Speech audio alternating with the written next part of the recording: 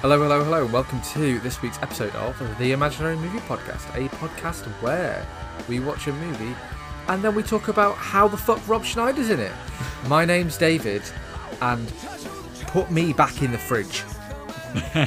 My name's Sam, and thanks a lot, you shitbrain, fuckface, ball-breaking, duck-fucking pain in the ass, Ross. And I'm Ross, querying life's great mysteries. Who are we? Why are we here? And how the fuck do the three she cells work? This is a meme of a fucking movie. I suppose we should say what it is that we watched this week, 1993's Demolition Man, which is a meme several decades before memes existed. It's a feature-length meme. Fucking lord. This movie is 2 hours fucking long as well, by the way. Can we just address that right off the top? We haven't complained about the length of a movie in quite a while. In some time, yeah, which is disappointing. Yeah, I think this one did stretch my attention span. After about an hour, I'm like, oh, halfway there, 50% through this movie, and there's quite a lot has not happened already. Yeah. Demolition Man. So this is a Stallone Snipes vehicle, very kind of classic 90s. And in it, a police officer is brought out of suspended animation in prison to pursue an old, ultra-violent nemesis who is loose in a non-violent future society. Quite a complicated movie. If only they knew. Where to start with this movie? I think this is going to be one of those talking about it by time period kind of movies. I think that there's like a series of not isolated events but like set pieces in which this movie takes place, and I think that's the only possible way to decipher what's happening here. It's busy, isn't it? I think, there's a lot going on. There's different characters, there's different streams. I think there is some very uneven tone in this movie, which I think is something that comes up quite a lot. Yeah. And I mean, it's really fun to watch. Like, in the first the first act is really fun to watch, and throughout the whole movie, Snipes, all his scenes are just delightful, and like he plays a psychotic killer so I don't well. know, man. I found it so uneven. I couldn't decide if Wesley Snipes wanted to die or was having a genuinely good time.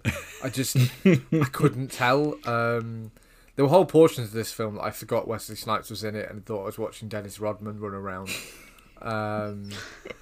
It does kind of like beg the question of who was making the decisions about lots of different things in this film. Like, who decided that they should do that, and like who said that was a good idea? There's lots of questions I have about the production of this.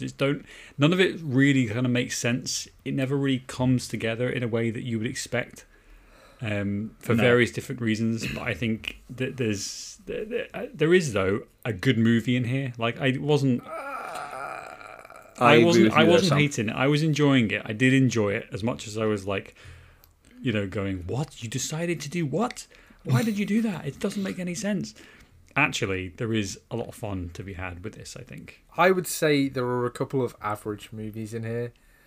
There's a decent Stallone Snipes like face-off movie going on in this, I think. Showdown. And there's an okay like campy futuristic sci-fi movie. Yeah. But like they're jammed together in such a discordant way that it's kind of like it to the detriment of both aspects of the movie. Mm-hmm. You have to think as well, like, how good were the 90s where they were thinking, oh, the future, oh, stuff could go wrong. I mean, nowadays you won't get a movie like, or say, in the future, everything's gone to shit. Well, yeah, duh, we're living it. This is our life. Exactly, Ross. This was 1993 where like the economy was doing really well. Yeah. We weren't, I think, quite at war in the Middle East. I think we were between wars in the Middle East. No, but to be fair, this movie, especially the beginning of this movie, was based on the LA riots. So like, yeah, there was the discord was how discordant society was at the time was certainly there. But yeah, it is like it's like two DeLoreans, and they're just traveling 88 miles per hour into each other, and then whatever's left with a fiery trail. What do we call this? Demolition Man. Well, what they did was, Sam, they took the grisly remains of that, they injected a load of Botox into it and sent it to the gym every day for 6 months, and then that's this movie. Yeah. That was and that the person... title. Man, these cars are demolished. Whoa. Wait a minute. Yeah. Excellent. So, actually, this week I want to talk about this sort of like a as we come sort of movie, because I think that every time they change lane in this movie, the whole movie shifts gear to quite a startling level. So you mentioned before, Sam. So the first bit we get is our opening, where we get our introduction to our two main characters, and this is our present day 27 years ago. 24 years ago at this point, I think. Our present day 24 years ago section, where we meet Wesley Snipes, whose character name is Simon Phoenix. And we meet Sylvester Stallone, whose character name is not John Rambo, John Spartan? Yep. Great. What a perfectly off-the-shelf hero name. So the first section, like you said, Sam, is based on the LA riots, and it's quite a short little bit, but it's basically, he serves as all of the setup for our movie. So we're in present day, and the whole of LA is on fire, because it was at the time, I suppose. And we meet Sylvester Stallone, who is a police sergeant, ? But he dresses like a Spec Ops guy. He's got a beret. He has the ability to, like, unilaterally, without people approving it, like, get a helicopter to go and drop him at this place. He's running a Spec Ops mission, and he's a cop? ? Well, he doesn't play by your rules, Dave. He's a loose cannon. Play by their rules either, Ross. Or any. Let's talk about this let's do a deep dive on this, because there's not much going on. But basically, Sylvester Stallone, John Spartan, I will try and use the character name. He has greenlit this mission in which he, with no body armor and armed with a handgun and a beret, is going to be dropped into this mass murderer's private kingdom. Not just dropped, bungee. He's going to bungee leap from a helicopter. And this is the important thing, to find out where this mass murderer / warlord has put the 30 people he kidnapped earlier that day. So we get kind of like a weird... We get a lot of Stallone, like, punching guys out, and, you know, just like your typical action stuff. Yeah. It's very Escape from LA, this first opening segment. And then we meet Black Joker, played by Wesley Snipes. And because he's just laughing, like, hysterically, manically to himself. But it's kind of a fun opening. There's some questionable, like, cans of petrol that then turn into C4 later on. And the upshot of that is Stallone arrests him. The entire building blows up, and then one of the EMTs says, like, "Oh, there's bodies everywhere," because Stallone had allegedly done like a thermal image of the building and decided that these people couldn't have been there because he couldn't detect their thermal imaging. Yeah. So that's kind of establishes how he's in trouble as well, which seems like a push, doesn't it? Like, if this guy was going to blow this building up, he was going to do it regardless of this guy came in, right? But someone had to go down, Dave. You know, the mayor was on the captain's ass. You know what I mean? And now, it sounds like this guy has previous Ross, because they already call him the Demolition Man. Yeah, well, exactly. Before this situation. It does feel like we needed a prequel to this. We need to see, like, Snipes and Stallone just... And actually, this would be quite a cool movie, just, like, kicking it out in the Mad Max wastelands that is Los Angeles, you know, like the episode of Futurama. Like we need to maybe see a little bit more of, like, why are these guys so intent on killing each other? Also, again, what's with the beret? And then thirdly, why is Stallone given so much like free reign, to just be like single-handedly diving in there with 6 rounds and a beret, and that seems to be his arsenal, you know. Yeah, I mean, you I think it was one of you two anyway that raised the point as well. he goes into this, he's commandeered a chopper. He's going in. Fair enough, you know what I mean. Some, he might have won the men's respect, and he's going to bungee jump in again. More flags raised, but okay, fair enough. Maybe he's trained. But then he goes in. Sir, that's not necessary at all. I said bungee. Wouldn't you rather a parachute? Hey, they don't call me the Demolition Man for nothing. All right, come on, strap me up. But then, the main thing then is when he goes in with a single weapon, and it's a pistol. It's like a 9mm. Yeah, are you sure you don't want this, this shotgun, for riot situations, or or even a riot shield? No. Just give me the handgun. I'll be fine. Okay. You seen these biceps? Come on, son. Yeah. Hey, what's my name? John Spartan. What's my name? Oh, Demolition Man. You're goddamn right it is. But it is, yeah. So maybe you're right, Ross. Maybe it's enough. But the kind of I do like the explosion at the beginning. I am a real stickler for explosions in movies. I think they are just fucking great. Another one example is in The Dark Knight, where they blew up an old hospital that was going to be demolished anyway. And I think this was a similar situation where there was a building that was going to be torn down, and they were like, "Fuck it, we'll just let these guys blow it up with more explosives than would be necessary." But they do level it as well, so straight from the top, you're like, "Okay, it's the name of the movie." Like Demolition Man, they've done it. They've blew up a building. And we get the name at minute 3, by the way. He's the Demolition Man. Wink. On their business cards, like this is unnecessary. Yeah, it's a bit much, and then we get our sci-fi injection, don't we? Oof. Which is where very quickly, there's very little due process going on here. Both Phoenix and Spartan are sentenced to hefty cryogenic sentences, and I have a lot of fucking questions about this, but I'll let you guys come in. Thoughts. Question number 1. What is with 90s action movies and showing us that these guys are, number 1, cut, and from head to toe they're cut. And just, sidebar, you definitely, Sylvester Stallone looks fantastic in this movie. Oh man, the guy's shredded. You know what I mean? But I'm sure you get a squashed nut, visual. You absolutely get his package squashed against that glass. And you just think, what's going through this guy's mind? Okay, so now you're going to be frozen. Oh, and I need to be naked for that? Yeah, it's critical to the. Do you know what it is though? Right, in the 90s, you probably wouldn't be able. You can't. On a high def 50-inch TV, you really see a lot more than you could see in 1993 when this movie was released. Yeah. I think he said that. I think he said this is one of the worst filming experiences of his life. The tank in the glass tube that he's in, because it was 5 hours and he had to be. Yeah, they fill it with shrinkage. It was cold. It was cold. I want a limited set, please. Closed set. I'm not getting.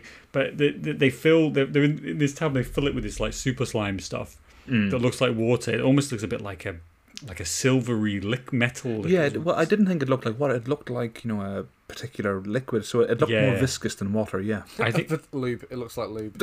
yes, genuinely, yeah. I think it's called super slime. I think there's it's a kind of movie thing. You get the real stretchy slime stuff. But they pump this tank full, and then there's just, you imagine what that must have been like. It might have been bloody freezing, I bet. You need to do take after take, and you're like, oh, sorry, Sylvester, we didn't. With all these production assistants looking at your we didn't get the shot there. I mean, if you could just maybe put your hand up a little bit more, that would be great. Could you tilt? Could you tilt a bit more? Yeah. Oh, Sylvester, we got a full shot of your cock again. Man, we need to cover that up. I can roll that thing up, But imagine, like you were saying, Sam, that process. I mean, they're in there for 5 hours, so imagine just having to. Okay, so now the slime's coming in for the first time. Okay, now let's reshoot that. Dry off, get out, dry off. Okay, drain the tub, dry it off. Okay, Stallone, back in the tub. Derobe. And here comes the slime. Oh, sorry, that's lunch, everyone. Sylvester, did you come out again? Someone get Sylvester a bagel. Stay in the tank, No, don't put the bagel there. So it's you can, but I do actually like the visuals of it. I do think it is really. It's fun. lingering. It's too lingering, Sam. No, it's very are you gay yet?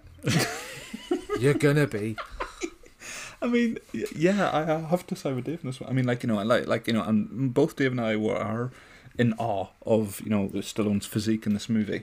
Man's in his mid-40s and he is ripped. Oh, he's fucking he looks fantastic. But there's no need for the camera to sort of like angle round for us to see right up his arsehole. It's like, we get it. Yeah, he's naked. I take your word for it.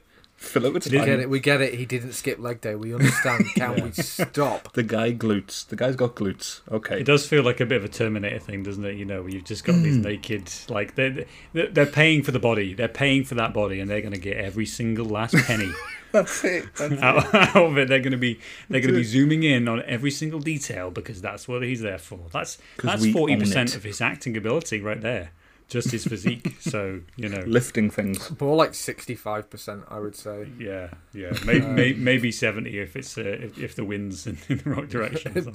As time progresses, the amount of that gets higher as his face becomes less and less mobile. Yeah. But then so he's frozen. But before we move on, Sam, I want to touch on the ridiculous legal aspect of this. Oh yeah. So he is in theory doing his job a little bit gung ho, perhaps. He catches the bad guy. It turns out the bad guy has murdered 30 odd people. Shocker. Mm-hmm. And John Spartan is sentenced to 70 years in the Big Chill. Yes. Which is questionable in a lot of ways, but how is it a punishment? They talk about rehabilitation a lot. How is it a punishment to go into cryo sleep for 70 years? Well, I suppose you could, we get to skip all of this aside, civil unrest and horribleness and wake up in the future where everything's better. Sign me up now. Well, joking aside, I mean, I'm sure you could think of it as a term for regular people. I mean, if you were put in the fridge right now, Dave, all your family, for 70 years, essentially you come out the same age and all your family and friends have, they've moved on without you. Can I sign up for this, Ross? Dream come true. I had a couple of things to say there, but the fact that you guys yep, sign me up, okay. All right. Well, I'm disarmed. Maybe it isn't the deterrent I thought it was. No, but I think there is a thing about what's the punishment? The punishment, I guess, is losing your family.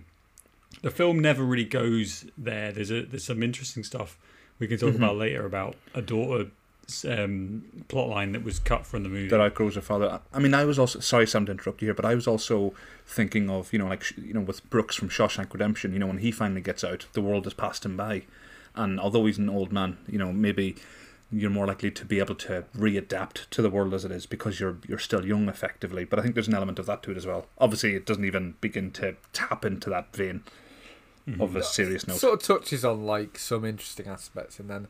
I guess it's more just the unfairness of Rambo's sentence. Not Rambo, sorry, Spartan. Yeah, you were right. Christ. Yeah, both right. It just seems like his sentence. We don't really hear what Phoenix's sentence is, and obviously later on when he gets a parole hearing, it's 4 years before we're told Stallone's character is allowed a parole hearing. Yeah. So how is the guy who did the murders? And I know obviously it's because of that, but no one ever mentions why did he even have a parole hearing? He gets a parole hearing 4 years before the guy who was apparently let it slip and let it happen is eligible for a parole hearing. It's mad. It doesn't 4 years beforehand, did he get a parole hearing? 4 years. 2032 is when this film takes place in the future. Yes. When John Spartan goes under. They tell him he's not eligible for parole until 2036, and he has a 70-year sentence. Oh. So that's what I mean by 4 years. And obviously, Simon Phoenix is brought back for a nefarious plot, but nobody says but why was this guy who murdered tens of peoples?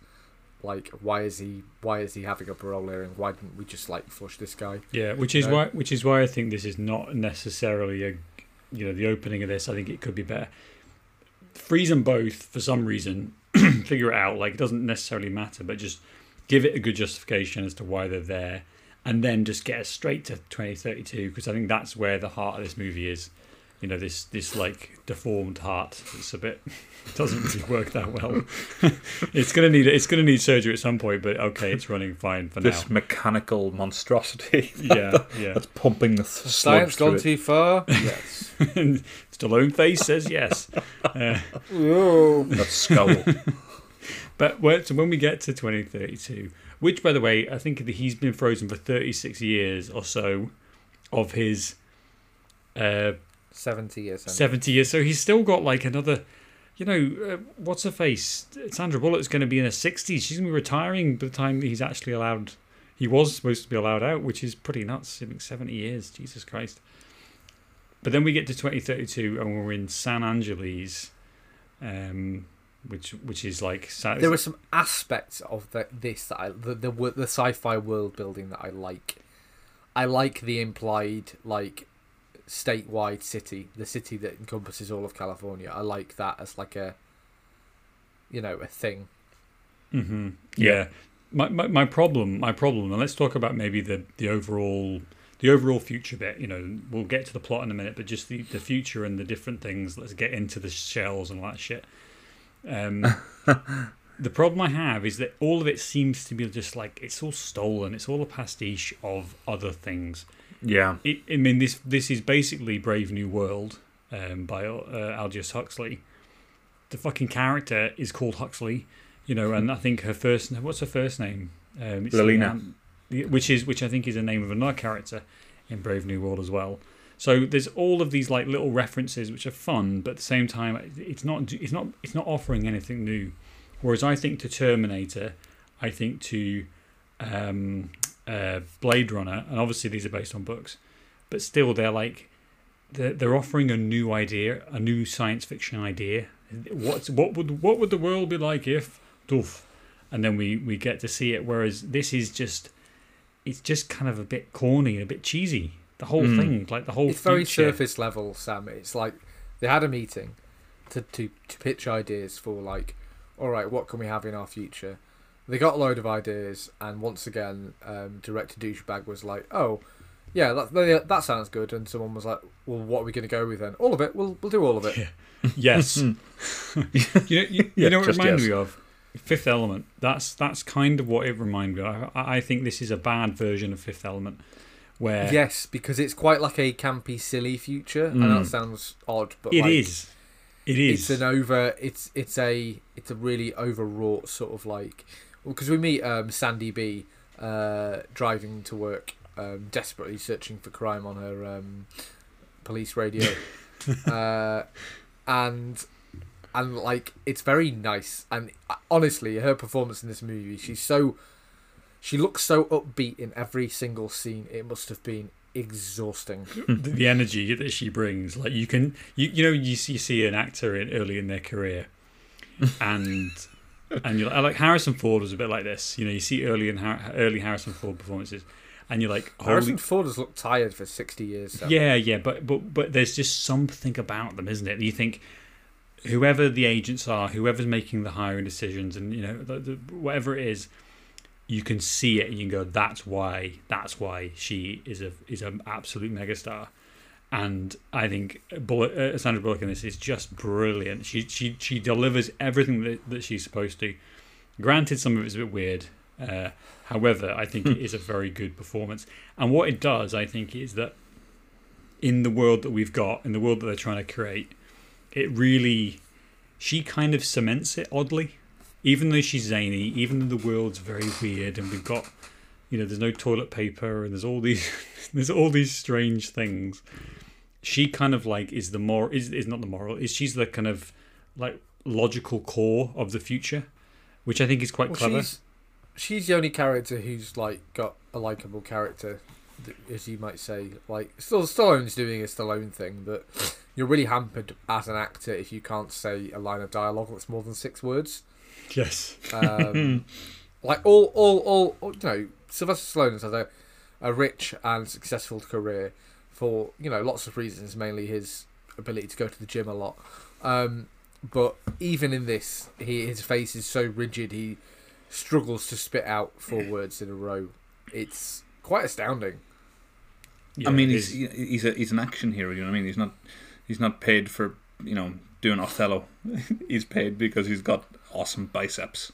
I don't want Othello, Ross. I want like a 2-line exchange, Sentences. which I can understand without. Then you subtitles. ask too much. You can either have an actor or you can have the guy with glutes of steel, Dave. You cannot have both. That does actually. The Dolph Lundgren paradox. Yeah, I was just about to say Dolph Lundgren. That does make sense.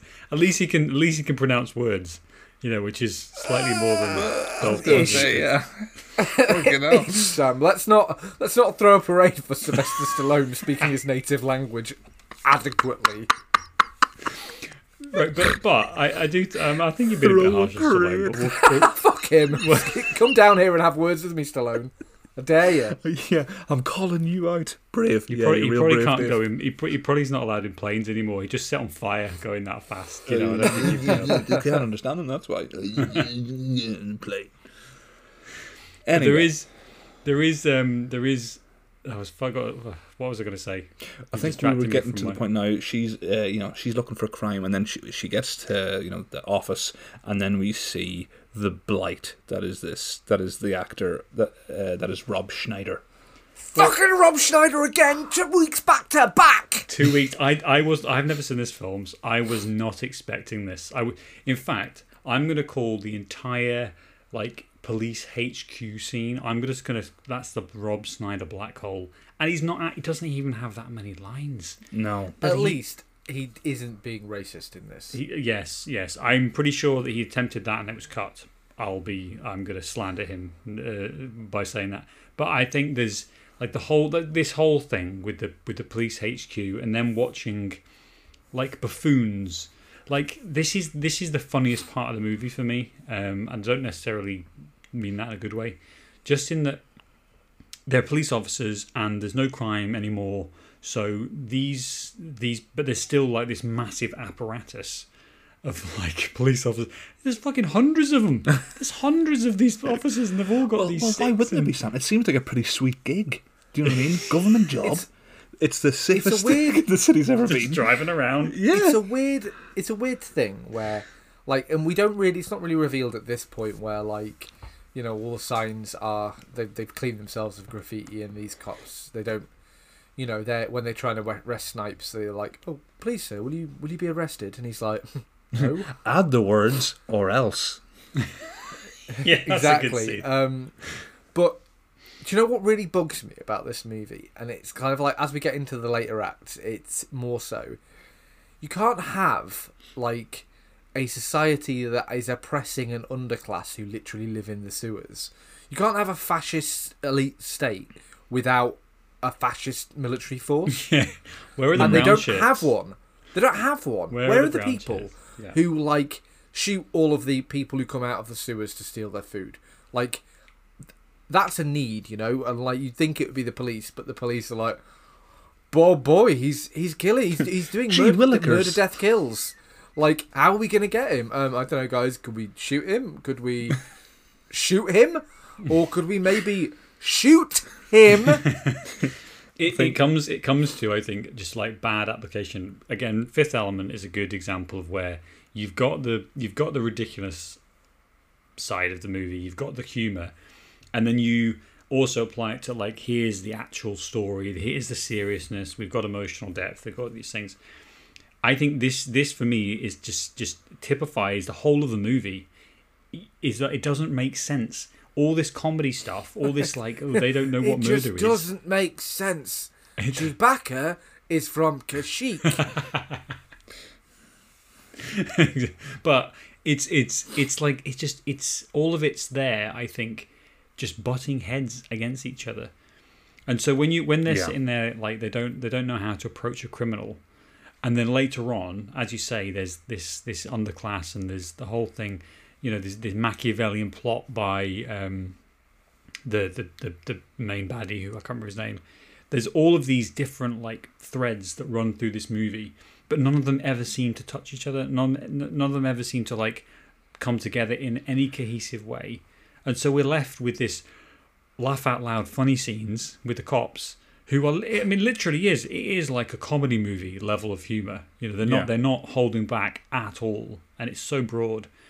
and then later on, we get these like really dark moments where people are getting beaten up for food and all that stuff. Well, it turns into Mad Max. It's worth noting as well. It's worth noting as well that these, the people who are living underground, the scabs or something. What are they called? Scraps. Scraps. That's yeah. it. They have rudimentary or sort of primitive firearms. So how the fuck have they not overpowered the police? This is the what police I'm saying. Literally Ross. have sticks. There is a fascist police force. This police force knows nothing about.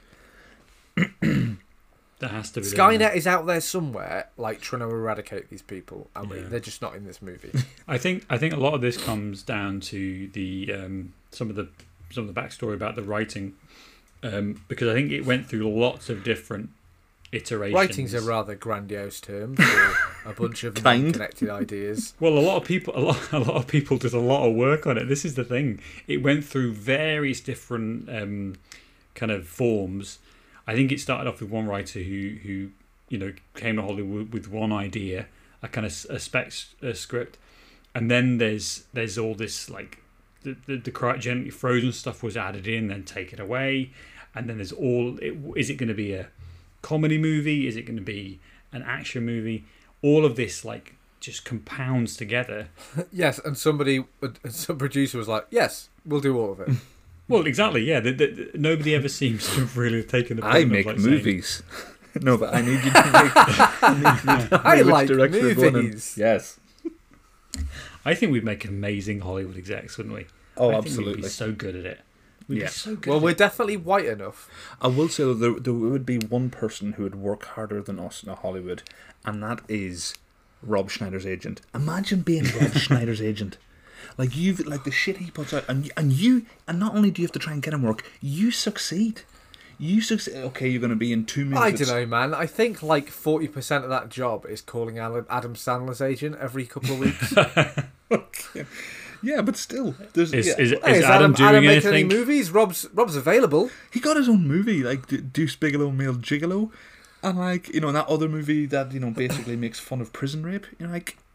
Where he is somehow the badass, and The Animal. He's a star of that as well, where Animal. he has a drug that makes him really horny.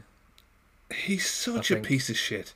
It's atrocious. He's a blight. If you really want to get into our Rob Schneider hate, then I suggest you check out our previous episode, 51st Dates, where I think that is pretty much the Rob Schneider hate episode, isn't it? I mean, and it's even so much worse than this film. He's quite subdued in this film because it's early on in his career. He's relatively subdued, but he's still got that fucking look on his face. Where you just think he's such a prick. Yeah, you just look at him and you think, oh, you're a man who'd argue with the civil rights activists about civil rights on Twitter. Yeah, what did he know? He argues against vaccines and stuff as well, doesn't he? He's like, well, I think as a parent, you shut the fuck up. When you get a medical degree, when you get a fucking degree in chemistry, then you can say, as a parent, shut the fuck up. This is why we have scientists, so we can say, well, I don't know what I'm talking about, but they do, so I'm going to trust them. Fuck you. Can we talk about? I could do this for all day, but really, let's focus. But can we talk about the 3 seashells thing? Because this is probably the biggest meme of the movie, isn't it? This is the biggest meme. It came from, I think, somebody there was somebody said, well, let's have them not use toilet paper, and how are we going to do that? What are we going to do? And then I think somebody was in the bathroom, and there's hotels or whatever, there'll be a decoration of seashells. Just sat on the cistern or whatever, and from there they just said, "Oh, we'll use seashells. That'll be it." Now, it's immediately. Can we just say before you say, Sam, we see them in the movie later on after he mentions them. Yeah, and it's 3 quite big, palm of your hand big, silvered seashells, clean looking, I should say. Yeah, but it's important to note. It's important to note. Going on later. It's important to know as well, these seashells, when you do see them, they're not sitting on a shelf. They are grooved into the wall. So there's a little shelf, and they are a bit of the wall's been cut out to place the seashells in them. So it's not like there are disposable seashells. These are a permanent fixture. Well, what I'm going to do, I'm going to limit us to 25 minutes on this, okay, guys? Can I just off the David top, Newell, you have the floor. There is no way I am getting on board with sharing something that's touching my arse with another person. You know? What does it matter? You're not eating from it. Like, it's just arse I to arse don't contact. care. I'm not catching some horrible anal disease from So, some person who has worse personal hygiene than me. Of course, we've all got terrible personal hygiene because we're trying to clean our asses with seashells. Theories as to how this works. This is totally, we've fucking gone into this already, but theories to how this works. I love it. Okay, well, you go first, Sam, because this is brand new to you. And I specifically text you guys, don't Google it, I want to hear your theory. So you go first, Sam. Well, Oh, sorry, Sam, your voice has gotten awful deep. Well, I'm gonna go with some kind of clasping action. You know, like two seashells together that kind of, you know, just kind of pinching. Maybe you like kind of, tongs. kind of like tongs, but almost like a shell together, and then just kind of snapping together like a mouth. Like, Dude, I think, are you eating rope?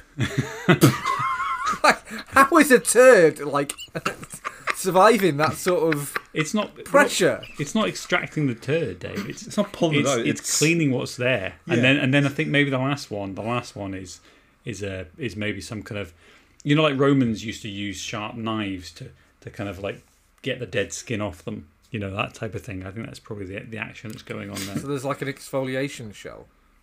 Well, I think so. I think there's probably maybe a couple of stages. I'm not suggesting it's one stage. I mean, how would it be used in a single state? I think maybe you have to.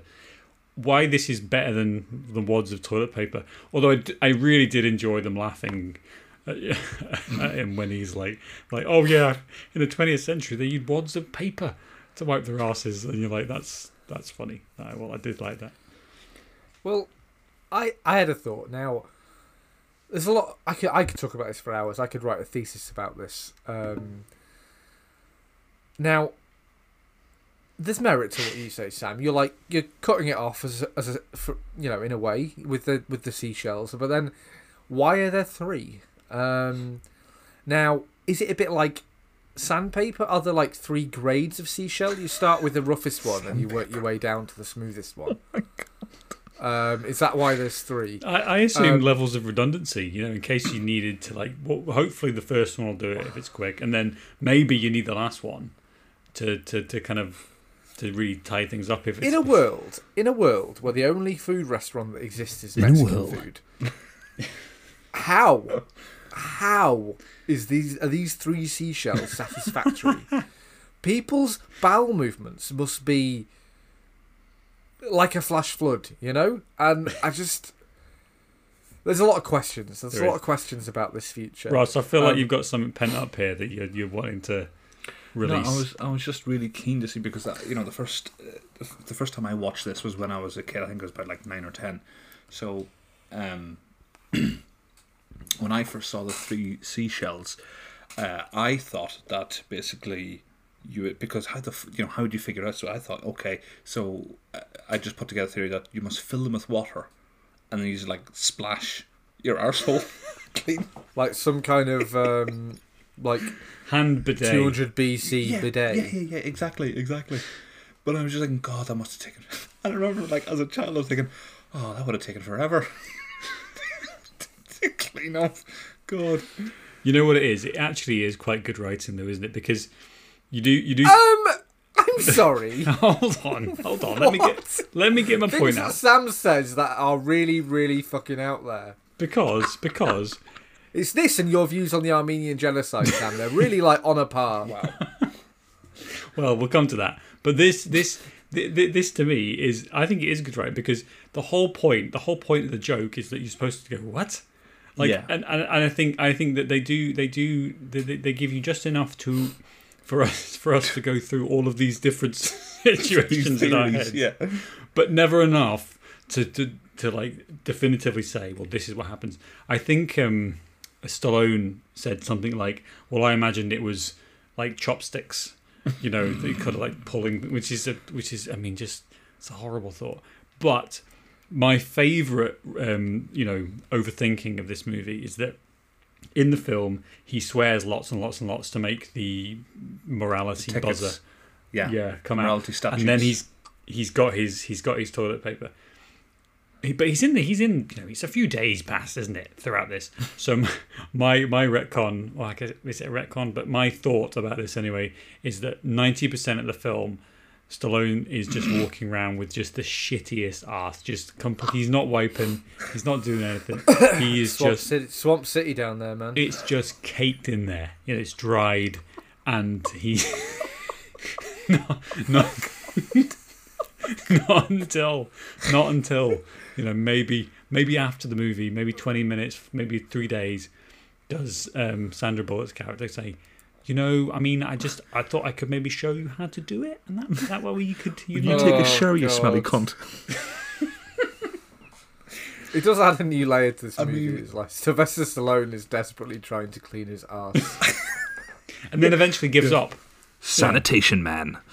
Sam, I'm glad you bring that up. The fact, because in the movie, even swearing's a crime, and Stallone overloads that for the toilet paper. By the way, put me in prison and throw away the key. Fucking hell. Yeah, this episode is like we're 40 years in already, just from the first half an hour of this episode. The opening credits is us three getting frozen, and you do not want to see that scene. There's a lot more genitals. You just. Not as tight, though. Not as tight. Not as tight. What I was going to say was because when I was, as a kid, when I was 9 or 10, I was watching that, and he, gets all these tickets. I don't know if this ran through your mind, but as a kid, you think sort of like in sort of straightforward manner. And as he was getting all those tickets, he's like, "Oh, I'll be right back." And it's like, that's funny, but. That paper, that's, it's laminated, it's slick. All that's going to do is, spread it around. You're just going to smear shit all over your legs. You're going to have to try and use the edge, And if you're going to do that, you might as well use the 3 seashells. Right, so we are coming up to the allotted 25 minutes we spent on talking about this. 15 minutes of the movie. Yeah, we're not getting through this movie. But let's talk about the plot a bit, because I actually think that the plot is, for me, the plot is really confused. Like the whole thing, I don't want to get into scene by scene what's happening. I think we should talk about. I have a succinct synopsis. No, I don't. I don't. We need a synopsis. I think we need. No. Just of what sets it all off. It's right, all cool. The machinations of the big evil guy whose name I can't remember right now. He's always dressed like the Pope. I know. Future Pope. Oh, I'm trying. Hawthorne, isn't it? Is the actor? Cocteau. Yes, yeah. Nigel Hawthorne. Yeah, Cocteau is the character. Yeah. Cocteau is he releases Phoenix, and then it's like a series of unexpected dominoes falling, where the police department, again unilaterally without the permission from their overlord, they wake up Sylvester Stallone, and then it's kind of like a series of chase scenes, really, with a weird sex interlude, which I'm sure we'll get to, until it turns into Mad Max. And I think that I find it confusing because of. I think the editing is the problem with this film for me. I think there's a lot of issues with so many different things they're trying to do. So you've got we've already talked about the comedy element, and then trying to ram an action movie into this, and they're trying to ram a science fiction into the movie as well. So the whole thing already is pretty packed. Lots of ideas. Again, none of which are really particularly new or novel. There's nothing in there that I think is groundbreaking. It's just kind of like recycling stuff, a pastiche. But when you take this individual scenes, I don't think any of it's done particularly badly. The director was it's his first feature film. I think he was known for doing kind of like adverts. He's at Marco Brambilla was the director, and he's not done a massive amount. I don't think beyond this. So I think the actual direction of the scenes is not bad, and some of I think the cinematography is brilliant. Some of the shots are really clever. There's always movement. There's all these nice little touches in terms of the quality of the filmmaking. But when it's actually put together, and the order of which it's put together, I think is just totally confusing. Like we don't get any real setup.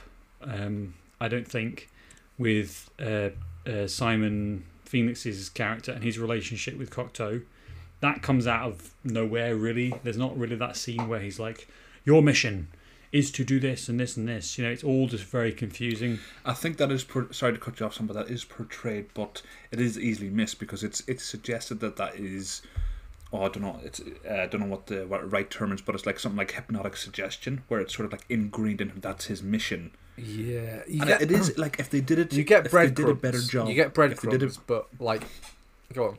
I was going to say, if they did a better job of conveying that, it would have been quite a clever way of pointing out why the two never meet often. Do you know what I mean? To say, like you put it, Sam, your mission is, and it could have added another level of sort of, like that conspiracy to the story. And just a bit of mystery. But yeah, they don't go far enough with it, which is sort of what you can say about the whole movie itself. Sorry, Dave, go ahead. Yeah. Yeah, it's kind of breadcrumby there, but like in a film where everything else is like conveyed using a sledgehammer, it's, do you know what I mean? It's just it kind of lost in translation. I mean, you get him, he breaks out, and you get he steals the guy's eye to use the retinal scanner, which I always enjoy. Which wouldn't work, by the way. Although, which wouldn't work. Well, like I said, I always enjoy, however, like if you've got the technology to have retinal scanners, you've got the technology so the retinal scanner knows when the eyeball isn't in a human skull. Yeah, that's basically how biometrics work. That's how they are designed. Well, it's how your biometrics work. It's obviously not how these biometrics work, Ross. Go ahead. Yeah, shut up, it's Ross. It's one of my favourite action movie tropes. Or like when someone has someone's hand, they cut off the hand off and they carry around with them. Nope, doesn't work. So silly. Unless you electrify the hand, there has to be a pulse. There has to be a current in there, otherwise it's not gonna. Yeah. But it's strange. But like he does that, and then he goes away, and he's really good with computers, and that's kind of what like I feel like there's a scene they edit out because like we're told later on when Stallone turns into a grandma and he's really good at knitting. Like it's explained that. What is that about? It's explained that part of the rehabilitation process is they find out the thing that you'd be best at that isn't murdering people, and they sort of like they implant those skills in you. So Stallone can knit because the seamstress apparently, which is played for laughs, and they've used that same technology to make Simon Phoenix like a super hacker, and we kind of get that early on where you're like, how is this guy from 1996 in LA, which was on fire, like hacking into this computer and finding out a load of stuff? And Again, you do. Again, sorry, but it's editing, isn't it? It's editing. Fucking show us the scene before. Give us a scene where they explain all of this either in 1996. Well, they sort of do, because when they're explaining, when Stallone is questioning why he knows how to knit and and the things he wants to do, Annex explains. Yeah, but it happens 40 minutes too late, Ross. Well, yeah, it happens to. Yeah. No, it happens to. I think it needs to. Again, it's about sequencing. It's about how they sequence this.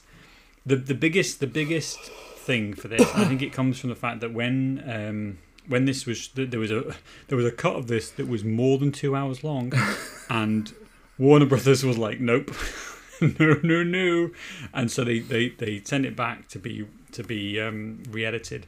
They brought on Stuart Baird, who's quite a well known. And he edited Casino Royale, Skyfall, the original Superman, 1978 Superman, and loads of other films. Like this guy knows what he's doing. And this was the best he could do. Well, but what? Imagine what he was given. But the problem is, the problem is that they've got this just jumble of ideas, and so what do you keep in and what do you take out? And that's what they had to do. They had to go through and cut scene after scene after scene. The biggest hole in this movie, the biggest plot hole, well, maybe it's a plot hole, but certainly it's a gaping hole that just never is resolved, is Stallone's daughter. And there's a scene where we see like a TV footage from '96 of her speaking to the press or something. She's on Stallone's shoulder and tells the press to piss off or something like that, and that's it. We get nothing else. We get no resolution to that storyline, And Well, I don't think the storyline's in it, Sam. it's not. It's absolutely not, because There are two scenes. There is that scene, which I'm not certain is his daughter, but no, it is. accept It what you're saying. absolutely is. Yep.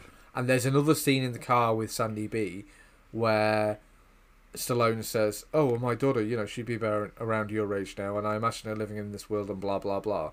And it feels like they cut around, and why didn't they just take that scene out as well?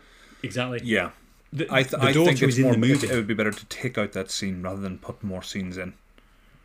Just don't mention the daughter at all. Just don't mention it. But she's in the film. She's in the film, and she's actually in the end of the movie when Edgar Friendly is.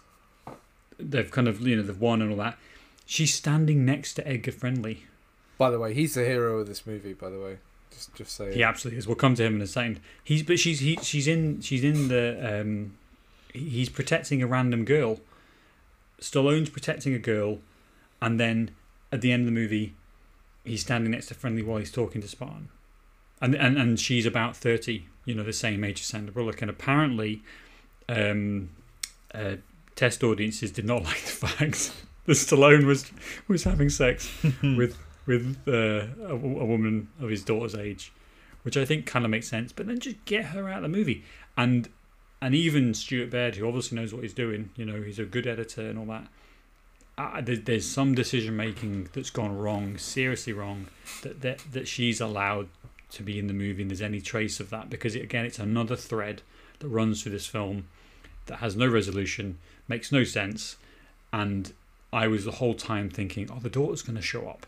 That's a good arc for him, or possibly Sandra Bullock's the daughter. When we get less of the romance and we get more of her, like, there's a reason that they've got this affinity, is because actually they're father and daughter. And well, hold your water, Sam. Just for a second, I didn't pick up on that at all. I knew about the daughter plotline from reading some of the trivia before I watched it again, because I have seen this before. But apart from that one scene, I didn't think there was much. I think you could watch this and not pick up on that at all. I think there's little enough of it that it wouldn't occur to you. I think most viewers, and that's bad as well. That's bad as well, because as much as I think it should be removed, it is in the movie. It's in the movie. They make several references to it, and then she's in the fucking final. Stallone's protecting her in the final shots of the film. So. It's just bad. It's just bad editing. I think that is. This is one example, but I think there are lots of examples of just bad pacing, bad cutting, and really just get rid of a heck of a lot of this movie. Get rid of all the police HQ stuff. Just take that out of the film. You're cutting 10, 15 minutes from the runtime. Everyone's happy with that, because the Taco Bell scene isn't really necessary either, is it? Exactly. That's another perfect It's a funny example. joke, but don't show it to me. It is. Franchise Wars is a funny line. Keep it in the extras. Taco Bell being the only restaurant. Yeah, exactly. Being the only restaurant is funny, but do you know what would be funnier than what we get? Is them going to take a fast food restaurant and it just being like a. Do you know what I mean? Rather than it being this it's this high aristocratic tasting menu and blah blah blah. Let's just have it be Taco Bell. Do you know what I mean? Let's just have them get tacos and fries and big drinks, and let's have it be, fuck it, let's really go all in on the product placement. Like Fifth Element with McDonald's. And they have that great, there's McDonald's everywhere, and they're all and it's product placement, and somebody paid to have McDonald's in the movie, but it doesn't feel out of place, and this feels way out of place. Way out of place. Apparently, McDonald's was not interested, and neither was Burger King. No, I can imagine. Were they told that it had Stallone in this? Or they were like, call me when it's Schwarzenegger? I think they were just like, I don't think anyone's going to watch this movie. I really... Apparently, they wanted McDonald's initially, or Burger King was the first choice, and Taco Bell was like the... Do you know what I mean? They said yes, as opposed to we want them. They wanted this joke about franchise wars, and therefore they needed a franchise who would let them use it. Yeah, who would pay them. There's also the international thing, isn't there? Because I think in the European cut of this, it was Pizza Hut rather than Taco Bell. Yeah, which is kind of like one of those. Oh, that's complicated, and they'd have to, mess around. But I think the version we saw was Taco Bell because it's on Netflix. So they yes, but I obviously think didn't like change it. the original for a very good reason that Taco Bell is not big over here even now. The first one I ever saw was in Manchester. I think there was one in The Arndale Centre. Yeah, that's it. Yeah, that's the only one I can think of. Cool. So about the movie. Taco Bell facts. Taco Bell, pay us. Well, let's see if we can get McDonald's first. Ross, they've called. They're not interested. They called to tell us they're not interested. Jesus Christ. Yes, Fucking hell. Ronald McDonald called me. Yeah. Said, "Listen, David, I really appreciate how big a fan you are, the revenue which we get just from you fat fuck. But we aren't supporting your podcast. You know what it is? It's too left wing. It's all our collusion with the Hamburglar. That's the problem. That's the problem. I told you this would happen. I told you. The prices is just so damn good. What's let's get to the kind of like maybe the final culmination. Can we of talk film. about the sex? Oh, all right, let's do it. All right. Well, let's do that. But That was all right. Unzip. let's also talk about Sandra Bullock a bit more. Jesus.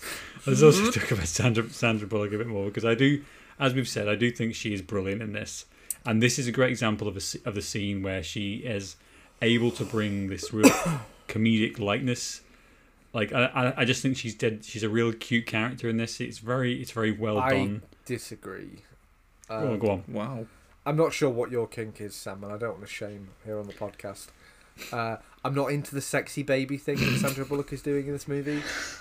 Like she knows nothing about anything, and like. Well, that's what men want, though. Like in the 90s, isn't it? You know, just beautiful women who know nothing. Like she's 11 years old. I don't know it's that bad. I know what you mean. It is. She's like, ooh, you tried to kiss me. Like, ooh, physical contact. Like a child. But and she does that a yeah. lot in this movie. And and that you took something different from it, Sam, and that's fine. We can both be right on this. I didn't say sexy. I said it's cute. I said it's a cute performance. That's I am what she's going through for. our WhatsApp conversation, Sam, and I believe you said "sexy baby." That's what Dave said. That's what I said. That's what she's doing. She's doing a sexy baby thing, which is fine. And like, but Dave, explain sexy baby. Explain sexy baby because that And that speak is clearly that for the context. FBI, please.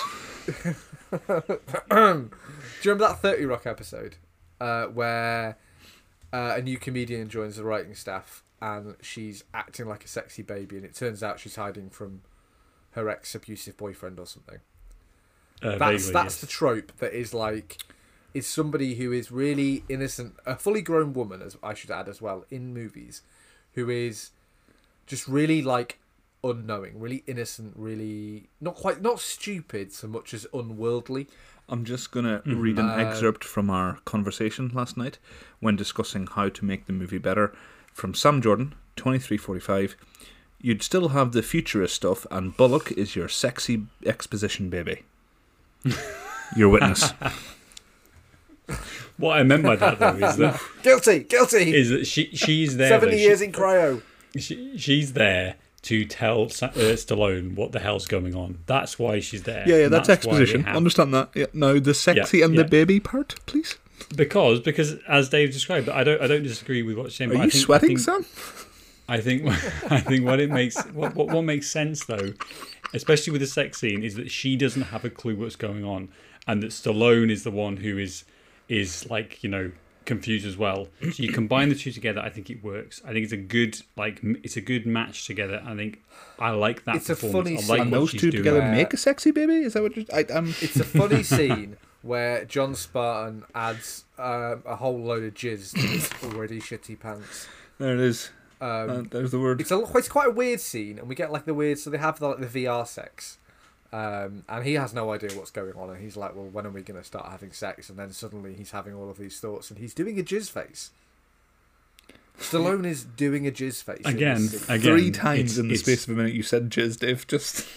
I just want to get it across because it's so like tonally odd in this movie. It That like go on. it should be like Terminator, where you know Kyle Reese and Terminator's mum, John Connor's mum. They have sex. Wow. John Connor's mum. Terminator's mum is a computer. God, I'm gonna have to turn in my nerd card. you can have sex in your movie, but like you either show me sex or you have like a weird jokey scene like this. But this kind of does both. But it's all facial and it's all Stallone, and he's really putting his heart and soul into it, and it's just a bit much. I think, Stallone aside, I think it's just another example of what we've been saying, this whole episode, where it's some cool ideas and some, interesting ideas that just aren't executed well. Yeah. That's very and true. I did that without saying the word jizz. I just want to get into our listeners' minds that John Spartan is walking around in the finale of this movie with pants full of shit and jizz. I was going to say, full of shit and full of jizz, depending on how that sex scene went. No His wonder Bullock didn't underwear want him is to so touch it. crusty. Dude, the smell, I can't even imagine. Oh my god. Good lord. What are we doing? What are we talking about? I'm just starting to question it just a little bit. Bring me back into the. And this is the point of the movie where I matrix. started to So question far, like I think how I'm fucking coming off long better is than you left. two. We've got Sam with the sexy babies, Dave imagining Stallone's jizz and shit encrusted underwear. I think I'm doing pretty well. Let's keep this going. Well, we're Let's into ride what this we're wave. into, Ross. Let's accept each other for who we are. We'll bring you down, Ross. Don't worry. What do we want to talk about? I mean, this has been a bit of a shit show of an episode, but what do we want to talk about when in the final parts? Because I think there is. Please don't put down our podcast while we're still doing it, Sam. Can you at least wait till we've finished? No, absolutely not. Absolutely. Not. Let's talk about the Mad Max of it, because this movie turns into Mad Max after the Taco Bell scene, doesn't it? Yes, and I think we talked about like there must have been some kind of enforcement, to keep these people on the ground. But again, we're left with questions of, so who are these people? How many people are there? How did who we are get living here? underground? Yeah. Well, who's their leader? Because Friendly isn't really their leader. He doesn't. He in fact he says, people might follow me, but I don't give a fucking shit about that. I'm not. That's the classic thing. This though. guy's Listen, I want I to ain't no smoke a leader, big fat but I'll lead you if you cigar want me to and lead eat you. steak. Yeah, there's a lot of like Tropes. again more confusion, more questions that they're asking that they're not asking. Excuse me, and you kind of left as an audience going, oh, cool, like all right. So what did we show? Why is this even in here? Because you could, in theory, just take all of that out of the movie. Yeah, it would be fine. Like I think you have to explain the 70s car, Sam. That's literally what this plot line exists. and for. I think for me as well, because I think there was another movie we did from my childhood, and I was like, oh yeah, I loved it, and then we all watched like, ooh, this has not aged well. And I think maybe for me, because I watched it so young, all that shit that makes the movie terrible, I've just sort of like glossed over that in my mind, like it's sort of like erased from my mind, and all I care about is the Wesley Snipes scenes, the funny bits at the beginning, the first sort of like 30 minutes, oh cool, world setting, the action bits then between Wesley and Stallone, and then Wesley Snipes getting his head kicked off at the end. Awesome movie, yeah, bravo, wonderful. And I've managed to just zone out all the tat that just distracts from this basic. You know what, Ross? Though Ross, it's a great Batman versus Mr. Freeze finale. Say again, Dave. I said it is a great Batman versus Mr. Freeze finale. Yes, it is fun. But there's, I am with you though, because as much as we've been shitting on this movie, actually, like in the actual watching of it, I found was quite fun because largely because I was having this debate in my head of like, who the fuck is these people? Like, what do they do? How is their society structured? Where do they get food? All of this stuff. So that was fun, but also because the actual action scenes between Stallone and Snipes is really fun. It's really well done, and obviously they're both great physical actors who know how to command a scene, and all of it. All of it's really cool. So I kind of get your perspective of like I don't, I could ignore all this. Yeah. I just wish someone had made a decision just to say, okay, so this thing about the people underground, let's just get rid of all that. Because number one, you get rid of Hawthorne's character, the big bad. Don't need him. All you have is Stallone in the future, Snipes in the future. Bullock is Sexy Stallone baby around.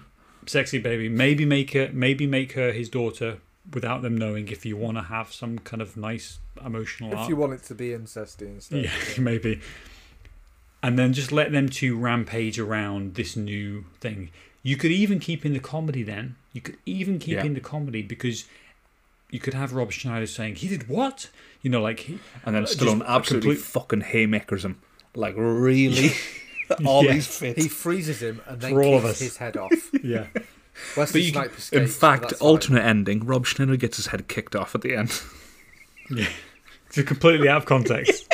He's just out of nowhere. Everyone's like, why did we see that? What's that about? Yeah. But you could keep all these things in, right? And then just get rid of this underlying Mad Maxiness of it. Just I don't even mean change the dialogue.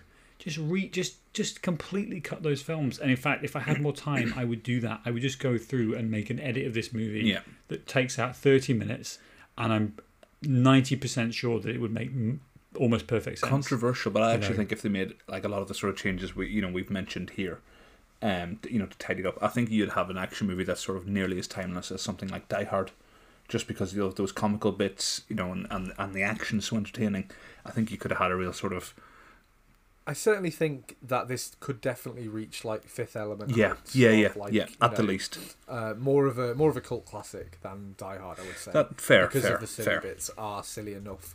Yeah. So I agree with you guys. I think the ending of this is quite bloated. I'm not sure if it's because of like this is an hour 55 the movie, and by an hour 40 or which before that when the ending started, by an hour and a half, I'm kind of like I've given that's my allotted time for like campy action movies, and I don't think like the boss fight at the end between Snipes and Stallone, like the ice thing was cool at the very end, but I think that ultimately that's like 4 or 5 minutes too long, and it's not that impressive. The bit where he picks him up with the claw, like a claw machine thing. Ooh, you've won a Stallone. Like that went on too long, and it's a bit like, right, we'll just kill him. One of you kill the other one. I've been watching you guys shoot each other, and nobody has been shot. See this button? Yeah, and no, he tries. He's got some kind of Uzi, and he is spraying the shit out of Stallone, and not a single bullet hits him. Man, this has got to be the like most bullets fired for least people shot to death. Yeah, like it's got to be up there percentage-wise, because although maybe not, because I don't think Stallone shoots anyone in this movie. Is it what's the rating? Is it a 15? I think it must have been done. I think it must have been done to keep it. But it's only a 15 because in 1993 you couldn't literally see Stallone's cock. I was going to say, how could it be a 15 when you're seeing cock and balls in the first 15? It's a 15. I think that must be just to keep it below an 18. Standard definition, it's a 15. High def, it's an 18. Sure. Yeah. You zoom in.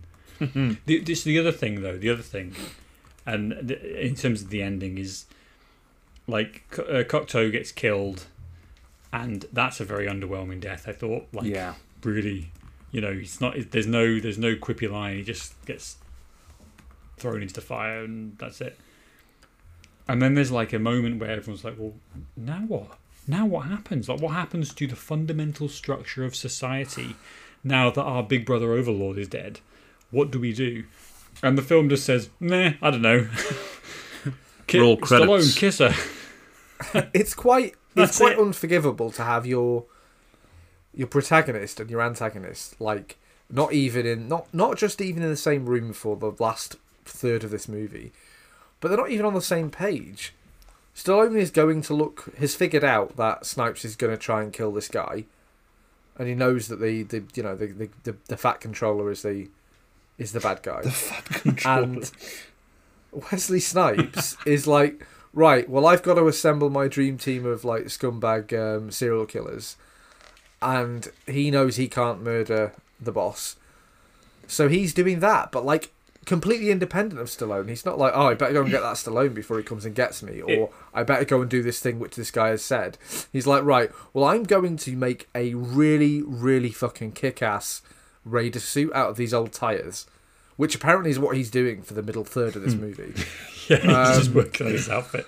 And then he gets this like gang together, and then he murders this guy, and it's like, I don't understand what anyone wants. I don't understand what anyone's doing, and I don't understand how anyone thinks that what they're doing is getting them closer to this finale. No, but even Cocteau and Stallone, right?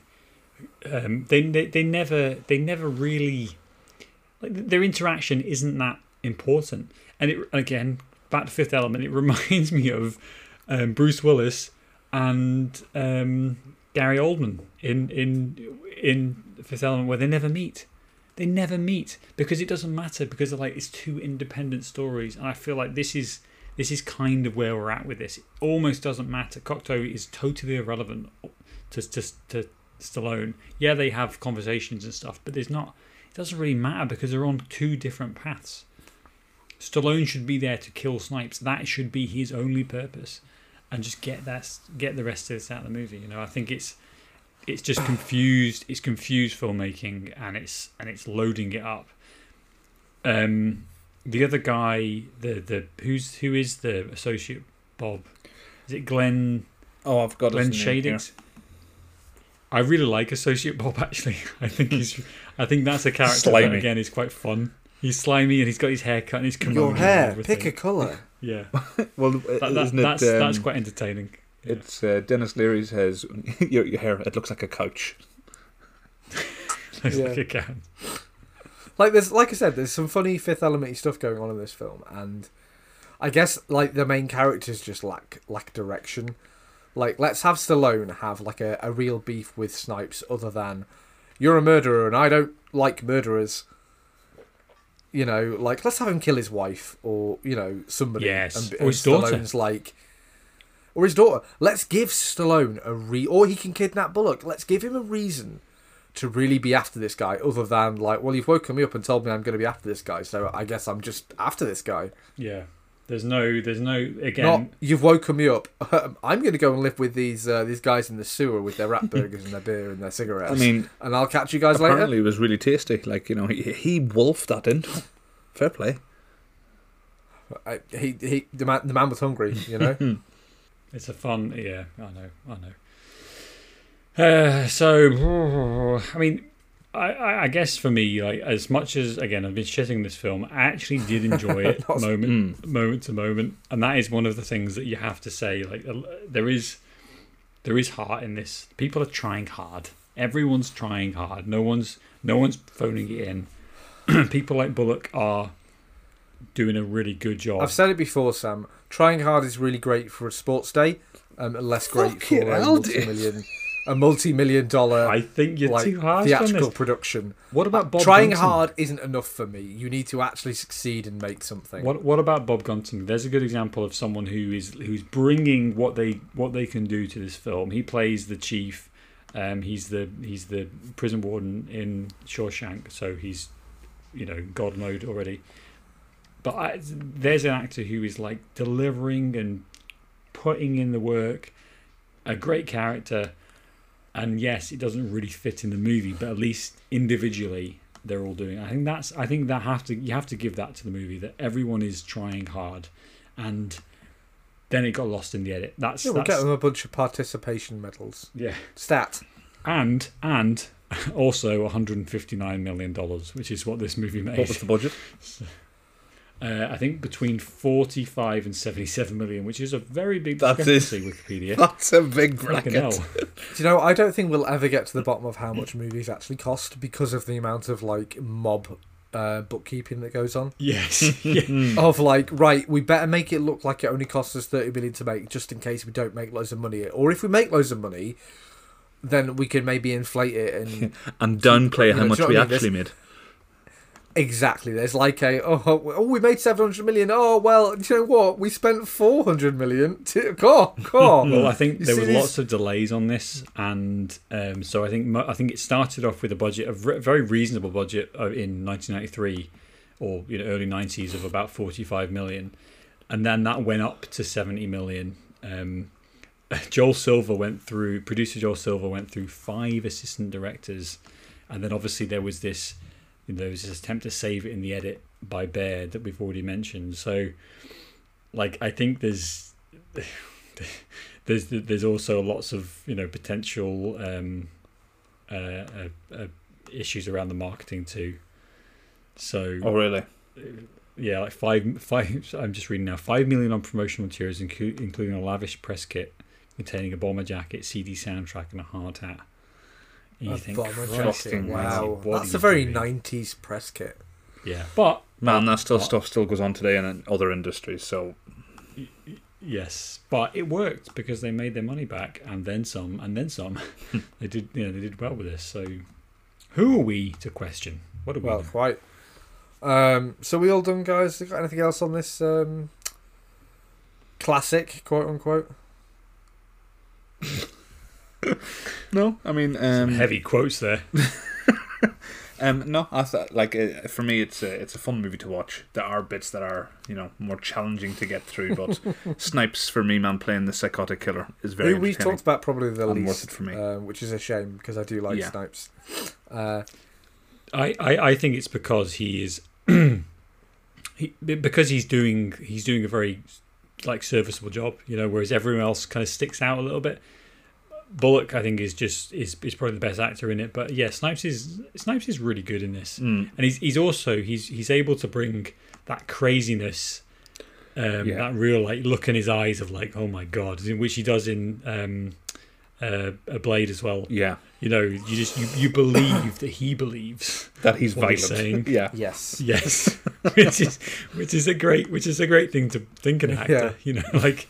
I don't think he's acting that much. It's very good. Yeah, Christian Bale. No, that's Mr. Snipes.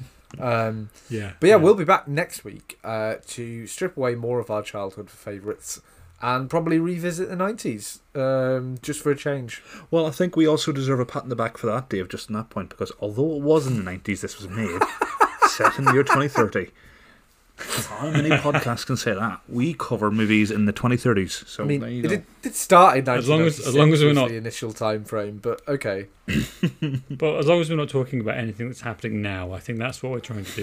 In fact, that's pretty much That's the point sweet of this spot to podcast, avoid. isn't it? Don't say it because no one's mentioned the C word this podcast, so we're going to get out before someone does. Okay, The C word. What, the actual yeah. C word or a different C word? C word, Ross. Although I like your reservation for not saying it.